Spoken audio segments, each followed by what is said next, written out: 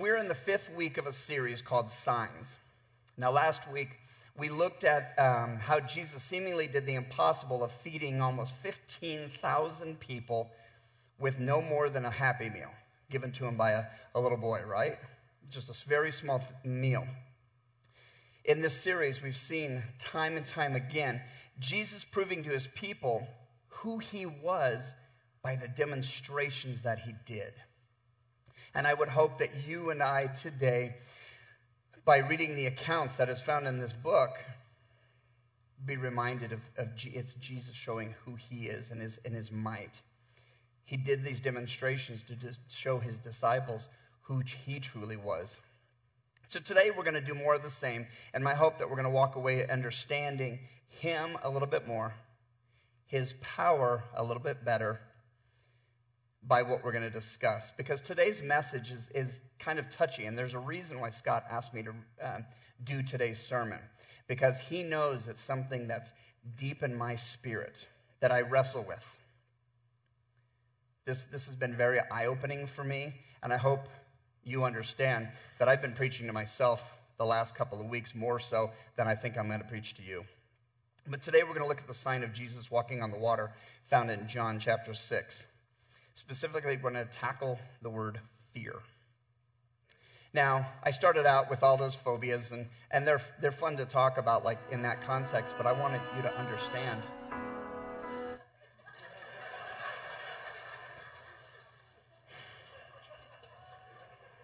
That was my one shot of singing, and I didn't get it.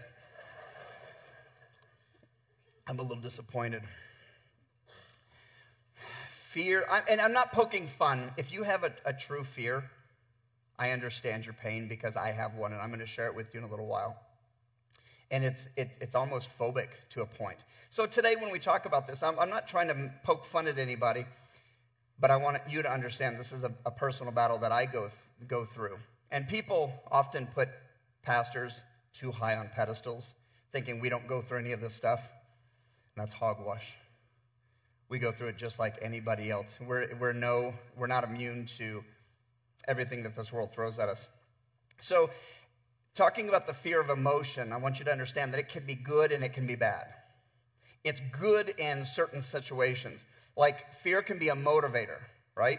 You're coming down the mountain or you're going up the mountain. Somebody's coming down the trail and they yell, "Bear!" You're motivated to move a little bit quicker, aren't you? You're fearful. You know the bear's coming to get you. But fear can also be debilitating, even to the point where you do nothing at all. And I think this message is probably going to stir some things in some of you, and you're going to understand that. The entertainment industry has capitalized on fear. Scrolling through the guide on the TV, and there's all these horror movies and things that instill fear into people. Fear is a moneymaker to the industry. Early 2000s, they had a show called Fear Factor. Remember that? I love that show. I thought it was awesome. People lying in a box covered in worms, or spiders, or ants, snakes, rats, people walking on a high beam in the air, or jumping off a 7-story building on no more than just a bed mattress at the bottom. You guys remember that? I love that. Or people eating crazy things, live crickets, live grub worms, live goldfish, scorpions. Just a quick side note, all those aforementioned things I actually have eaten. You look at me different now, don't you? It got me to be thinking while I was preparing this message, the differences between being scared and being fearful. There are some subtle differences, even some big differences. To be scared, it has a visceral connotation. That's your gut response. The reason you are being frightened is because of something specific and physical. You jump, your heart rate goes a little bit faster, and you might even utter a bad word. Done that? For example, this week I walked up on someone's porch, and there was a column. And at the top of the column, there was a bird nest. I had no idea there was a bird in there. Didn't know there was up there. As I stepped onto the porch, the bird decided he would take flight at that point. Scared the bejeebers out of me. My heart was pounding. This week on Friday, I'm loading the signs, the church signs in the back of my car. The signs are huge. I'm carrying it like this, and I set it down, and Scott's standing right there. I apologized for what I said, but that's being scared when something just catches you off guard. But that's not necessarily fear. It's just something in that moment. Fear has more of a psychological side to it. Kind of comes with that feeling of dread. It has a looming property, more so than being scared. It has an lasting effect, and it's ominous, and it's permanent in many cases. So I want you to think about, as we talk through today's lesson, about scared is more of that quick impulse. It's kind of like a microwave. Just put it in for a second and everything is good. While fear is more of that slow, feverish burn. That's more like the crock pot. To some of us, fear is the punchline to a prank or the attribute of riding a ride at Elitch's, which I'm going to be made to in a couple weeks. My daughter told me the Tower of Doom. But to some of us, fear has the ability to freeze you right where you are and not allow you to move for days, weeks, and even years to come. I'm going to share my fear with you, so if you'll bear with me and allow me to. As many of you know, my daughter Lilia is type 1 diabetic. She was diagnosed about 6.5 years ago, and for me, from the first moments after diagnosis, fear took its place and took up residency within my heart. And if you guys know me well enough, you understand that my children and my wife are my world. That's everything for me. And when something happens to one of those parts, it catches me. For my daughter, it's always the fear of her health, the fear of the unknown. Will she be able to live a normal life? Will she be able to see and walk well later on in life? Even to the point of fear of death. And these are all real fears that we have to navigate through type 1 diabetes. But I never knew the power of the fear it had over me until Lilia had her first seizure. First of many seizures. You see, we were sleeping in the middle of the night, and we heard this loud crash outside of our door. We had 3 stairs that led up into the loft of our bedroom, and we opened up the door, and Lilia had fallen back down the stairs. She tried to come up to our bedroom and went into a seizure. So she's seizing and she's convulsing. Her head is slamming into the wood floor. And I remember it like it was yesterday. We did what we needed to do medically to get the seizure to stop, and eventually EMS arrived and took her to the hospital. But for days afterwards, I'll speak for my wife as well, we didn't sleep very well. I think I may personally have gone about 72 hours without sleep, because every single time I would close my eyes, I would be woken up by that little sound, a little sound. And I would jump to attention. I would even scream audibly. I remember that afternoon after getting home from the hospital and laying in the bed and trying to take a little quick nap and hearing a noise in the house and jumping up and screaming. Fear had hold of me. I continue to battle this even to this day. I'm constantly checking my phone. I was going to do this real fast. I can tell you what her blood sugar numbers are right now, right at this very moment. I have my phone out in staff meetings with the volume turned up just so I can hear if the school calls me, because I have a special ringtone for her. I feel like, and Scott and I have worked through a lot of this over all the years, but I feel like I'm always in alert mode. And if you understand what that means, it's not a comfortable place to be for any given period of time. My light switch is always turned on. It has never gone off. For you car buffs out there, I'm redlining. If you drive your car and it has that, if you're revved up into the red part, it's usually for short periods of time, short bursts to get you where you're going. But it's not meant to stay in the red zone for any length of time, because what's going to happen? You're going to blow your engine. I have lived for 6.5 years in that red zone. I'm waiting for that next fearful episode to happen in our lives. Fear has got a hold of me, has had a hold of me. And one thing that I've learned is that fear knows no gender, no ethnicity, no age. It affects all of us. And I'd be willing to bet that somebody in this room, or even the sound of my voice, you're hearing this, and you recognize there's something that you have as well. There's a fear that could be inside of you that is overwhelming. It's somewhat suffocating, and today I hope that the words that I speak will minister to you as they've ministered to me.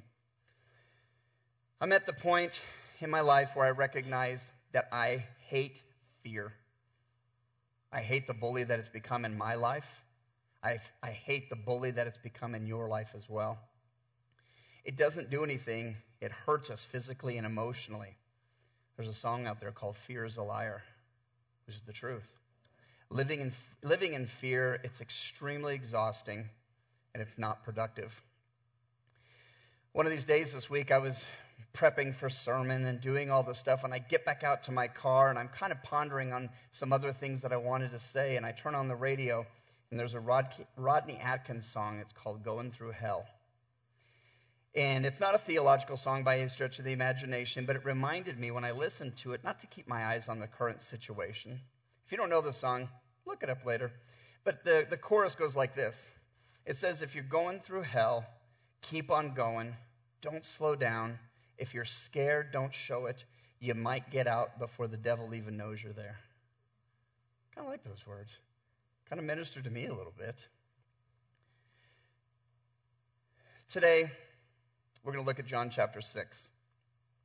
I want you to make a mental picture of this. I want you to put this, as I'm reading it, put a mental picture of the story in your head.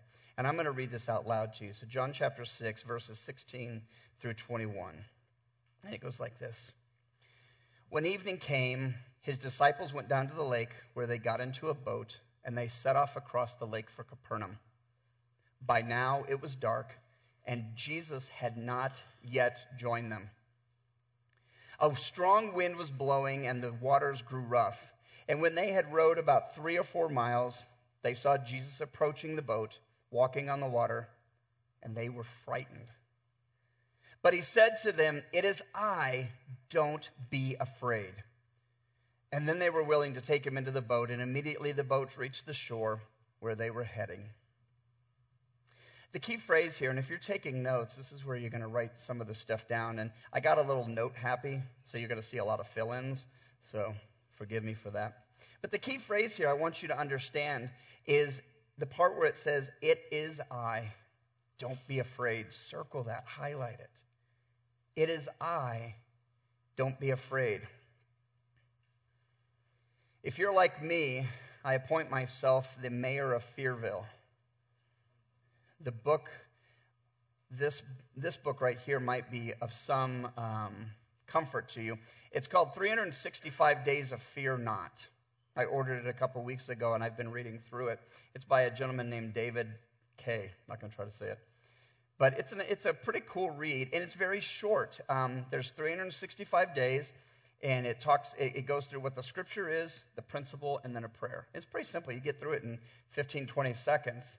But it's something that will last you for the entire day if you allow it to.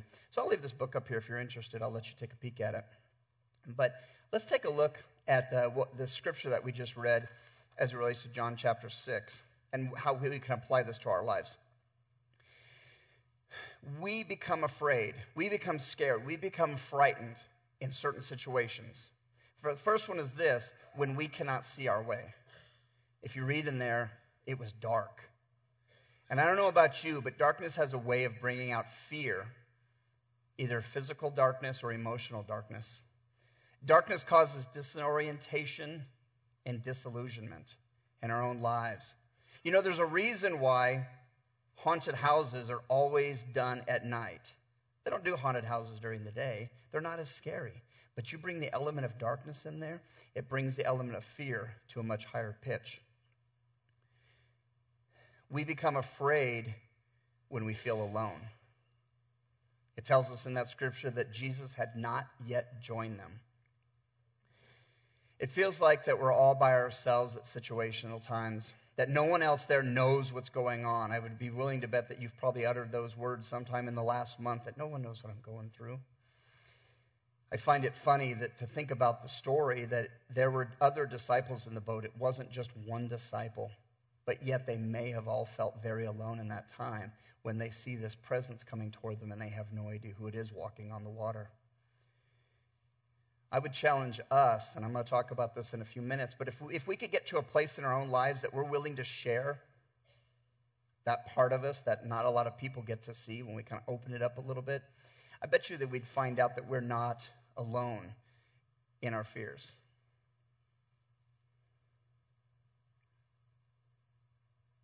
We become afraid when we get out of our comfort zone. Do you understand that one? You all have that bubble, that sphere that you feel comfortable in. I called one of you guys up here to come preach a message, and that would not be your comfort zone. It'd be fearful to you. The disciples' comfort zone, I originally wrote this, and I said it was on dry land, but they were all fishermen, so maybe not so. Some of them, but the comfort zone is on dry land. And it tells us in that scripture that they were miles from shore. They weren't just a couple of feet out. They weren't fishing off the bank. They were miles out there. A couple of summers ago, I was fortunate enough to go on an Alaskan fishing trip with my father-in-law and my son. Amazing time. It was so cool. Every single day we'd get up it was early. I don't think God was up at that point. He met us on the boat. We got onto this huge boat, and we would sail about 15 to 18 miles offshore. 15 to 18 miles means you can't see the shore anymore. Now, you got to understand that this is the prime fishing spot. That's where the fish were. And we were in this boat that had amazing safety features. And I felt pretty safe most of the time. But there were a couple of times that the seas got rough, and you'd hold onto the railing just a little bit tighter, and my stomach would twist and turn. Did a little twist and shout kind of thing. Remember that the disciples, they weren't on a cool boat like this. They were in a rowboat. Now, I've seen enough YouTube videos, and you have too, where people are in the rowboat and the paddle boat, and they're out there and they're trying to shift, and what happens? And they capsize. But they're only a few feet off the dock or out in the water. It's not that frightening. But I'd be willing to bet that if you're on the Sea of Capernaum, in the town of Capernaum, if you're out on the sea and the boat is rocking and doing this, you're going to have some intrepidation in there. It wasn't humorous to them. They were miles away from a solid surface. We become afraid when our circumstances get tough. It tells us that the strong wind was blowing and the waters grew rough. The uncertainty of the situation can cause great fear in people. When our circumstances, they don't look like the photo in the pamphlet, right? It's not what you signed up for. And when it gets to that place, sometimes we can turn to fear. And then finally, we become afraid when we're struggling and we feel like a failure. I don't know about you, but if you've ever tried to row a boat in the water and you've got the wind going against you, you feel like you're going nowhere. In fact, you may not be. You actually might be losing ground, and you find yourself failing. Do you have a failure in your life that still creeps up to this day? You've tried, and you've tried, and you tried, but nothing happens.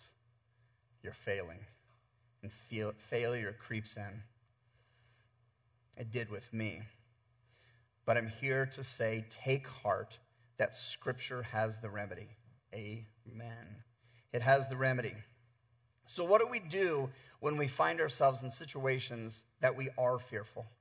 When we get to that place where there's no other place to turn and fear is gripping you. When I was laying in my bed 6 or 5.5 years ago after that first seizure and just laying there and trying to cry out to God, and all I could just think about was the fear that had overtaken me. This is kind of the recipe. First and foremost, what does Jesus do when I'm afraid? And the first thing that he does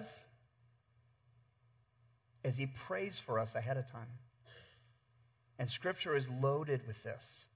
Matthew 14:23, it says that Jesus sent his people away and he went up to the mountain to pray.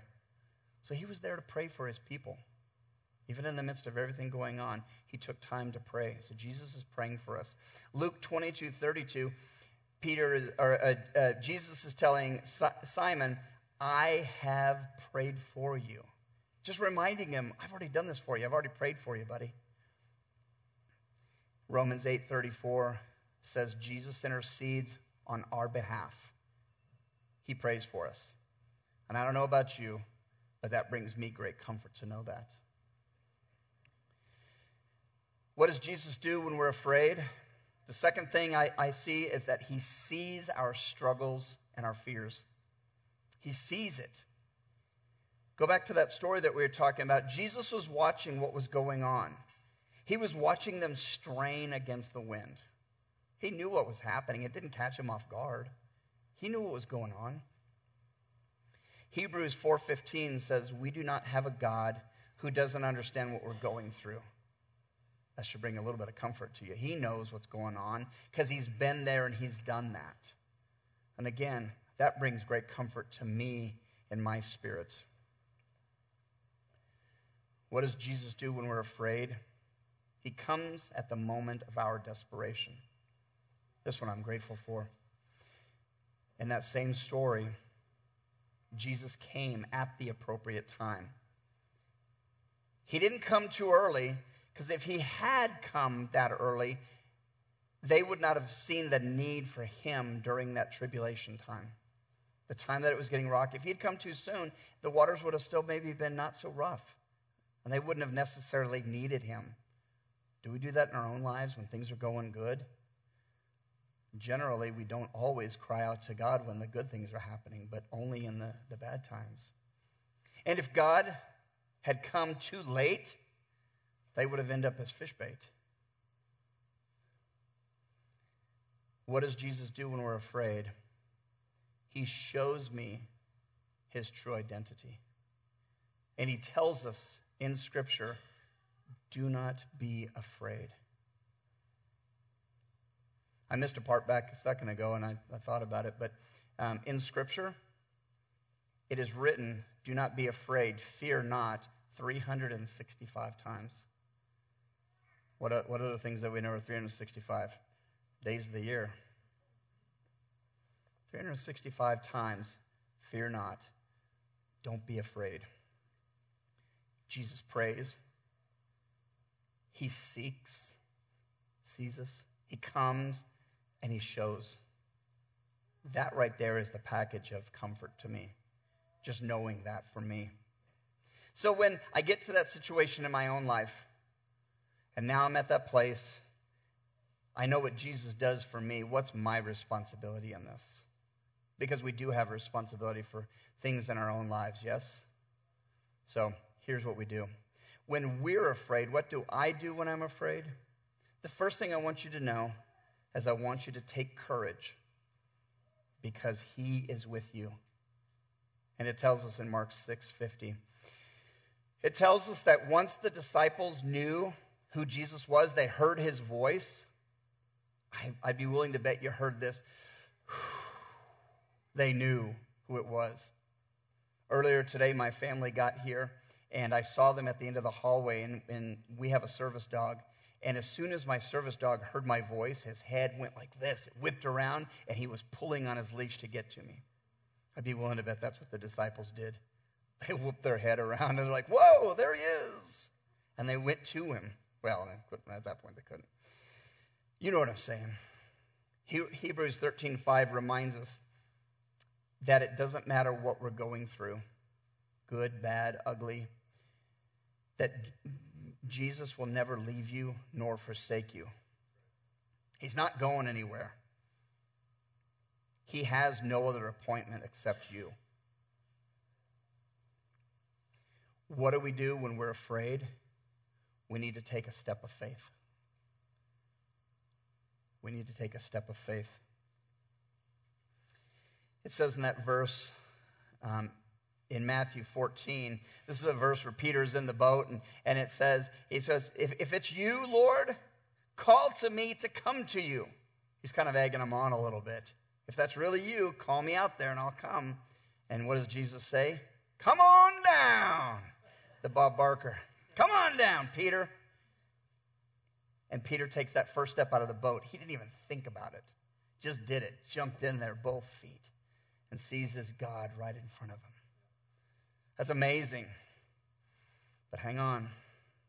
Let's move on to the next one. What do we do when we are afraid? We need to stay focused. Let's move on to the next verse because it changes a little bit.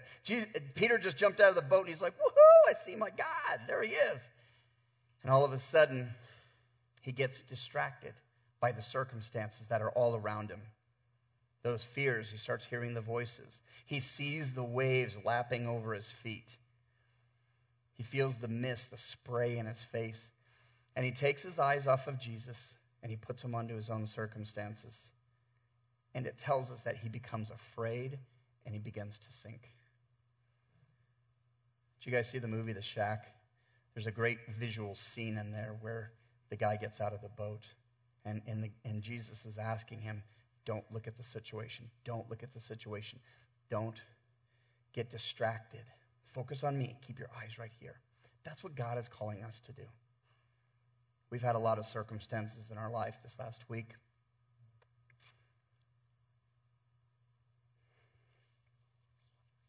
Didn't see that one coming. At the loss of our father-in-law, my father-in-law, Becky's dad, and Becky's mom's here today too. It was very hard not to get distracted when you lose a loved one. But God is calling us in the midst of death, bad decisions, bad diagnoses over us. He says, don't lose focus on me. Keep your eyes focused on me. Keep coming. Keep coming. The next thing we need to do when we're afraid is we need to fight the doubt that comes in. Matthew 14:31.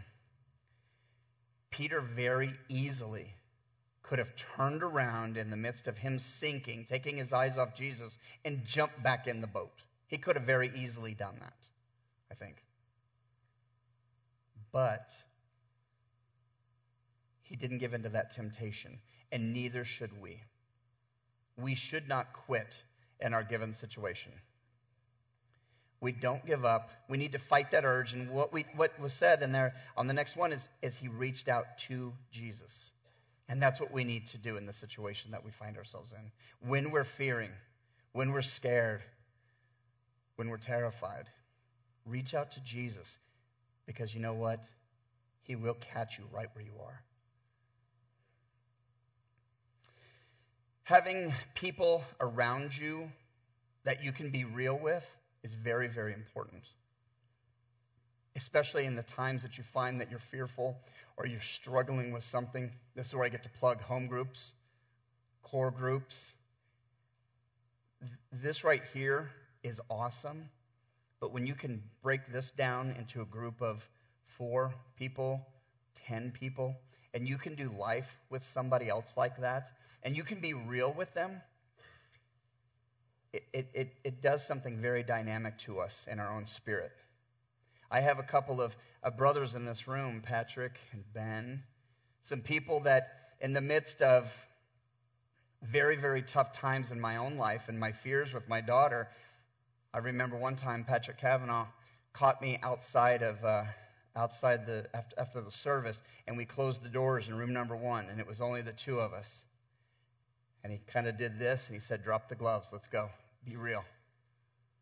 And some of the things that I uttered were not very flattering out loud.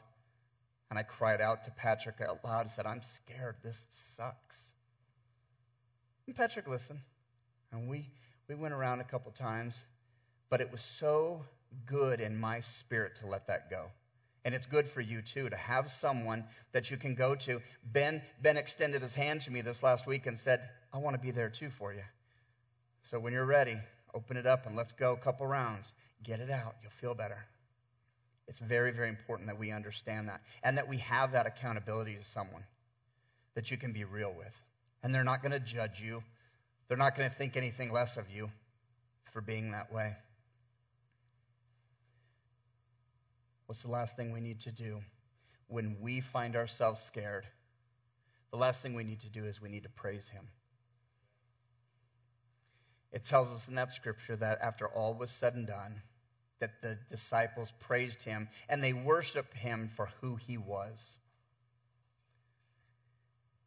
I believe that if you and I could get to a place that we could follow this recipe here, our trust in God will grow. And if we do this time and time again, think about a recipe that you do. The more you make it, the more comfortable you get with it, and the better it becomes in the end, right? But if we can do the same pattern in our life, when we become scared and we go through those things like that, and we find ourselves in that situation, and we do those things, and it comes out on the other side, and we're like, that wasn't too bad. And the next time you go through it, that's not so bad. And you continue that. It doesn't mean you're not going to be scared. I fully understand that someone within the sound of my voice, you are dealing with this. There's a fear inside of you. Maybe it's the fear of a person, a prognosis that you've received, even in personal situations. We're all dealing with something. But in closing, I want to say a couple things. I want you to understand this, that it's okay to have fear. I want you to give yourself enough ability to say, it's okay to have fear. Just be cautious that the fear doesn't make you become a slave. Don't be a slave to that fear. Don't let it envelop you to the point where you can't breathe. Fear is like those weeds in our garden. How many of your gardens look pretty nice right now? It's weed-free, new mulch, you got your new plants in there. But over time, weeds are going to start creeping in, right? And if you don't weed it occasionally, it will take over. And if it takes over to a certain extent, it will take over all the good things. So I want to encourage you, go out in your garden and weed it occasionally. Look inside of your heart and ask God to de-weed that fear that's in there. Probably going to spring up again at a later time. Keep picking at it. Allow God to be your gardener. Fear is one of the most debilitating emotions known to the human race. It is unbelievably powerful. But know this, Jesus is more powerful than that fear. Jesus demonstrated the sign of walking on the water for a reason. He was proving that he is not subject to this world. Even though he was in this world, he is not subject to this world. Jesus is God, and he is able to handle your fear. Trust him in that. So when you're navigating the next couple of weeks, months of life, you're traveling down life's highway and you get to the edge of Fearville, you can wave at me as you go by. But turn to the Creator. I'm going to resign my post as the mayor of Fearville. I'm going to give it to somebody else. I'm going to give it to where it belongs, probably Satan. I get tired. And I know you guys do too. And you struggle with this day in and day out. Turn to God. Allow him to bring that comfort over you. And you might have to do that once, twice, 200 times. But continue to do that. Remember this. Better yet, know that He's God. He's in control.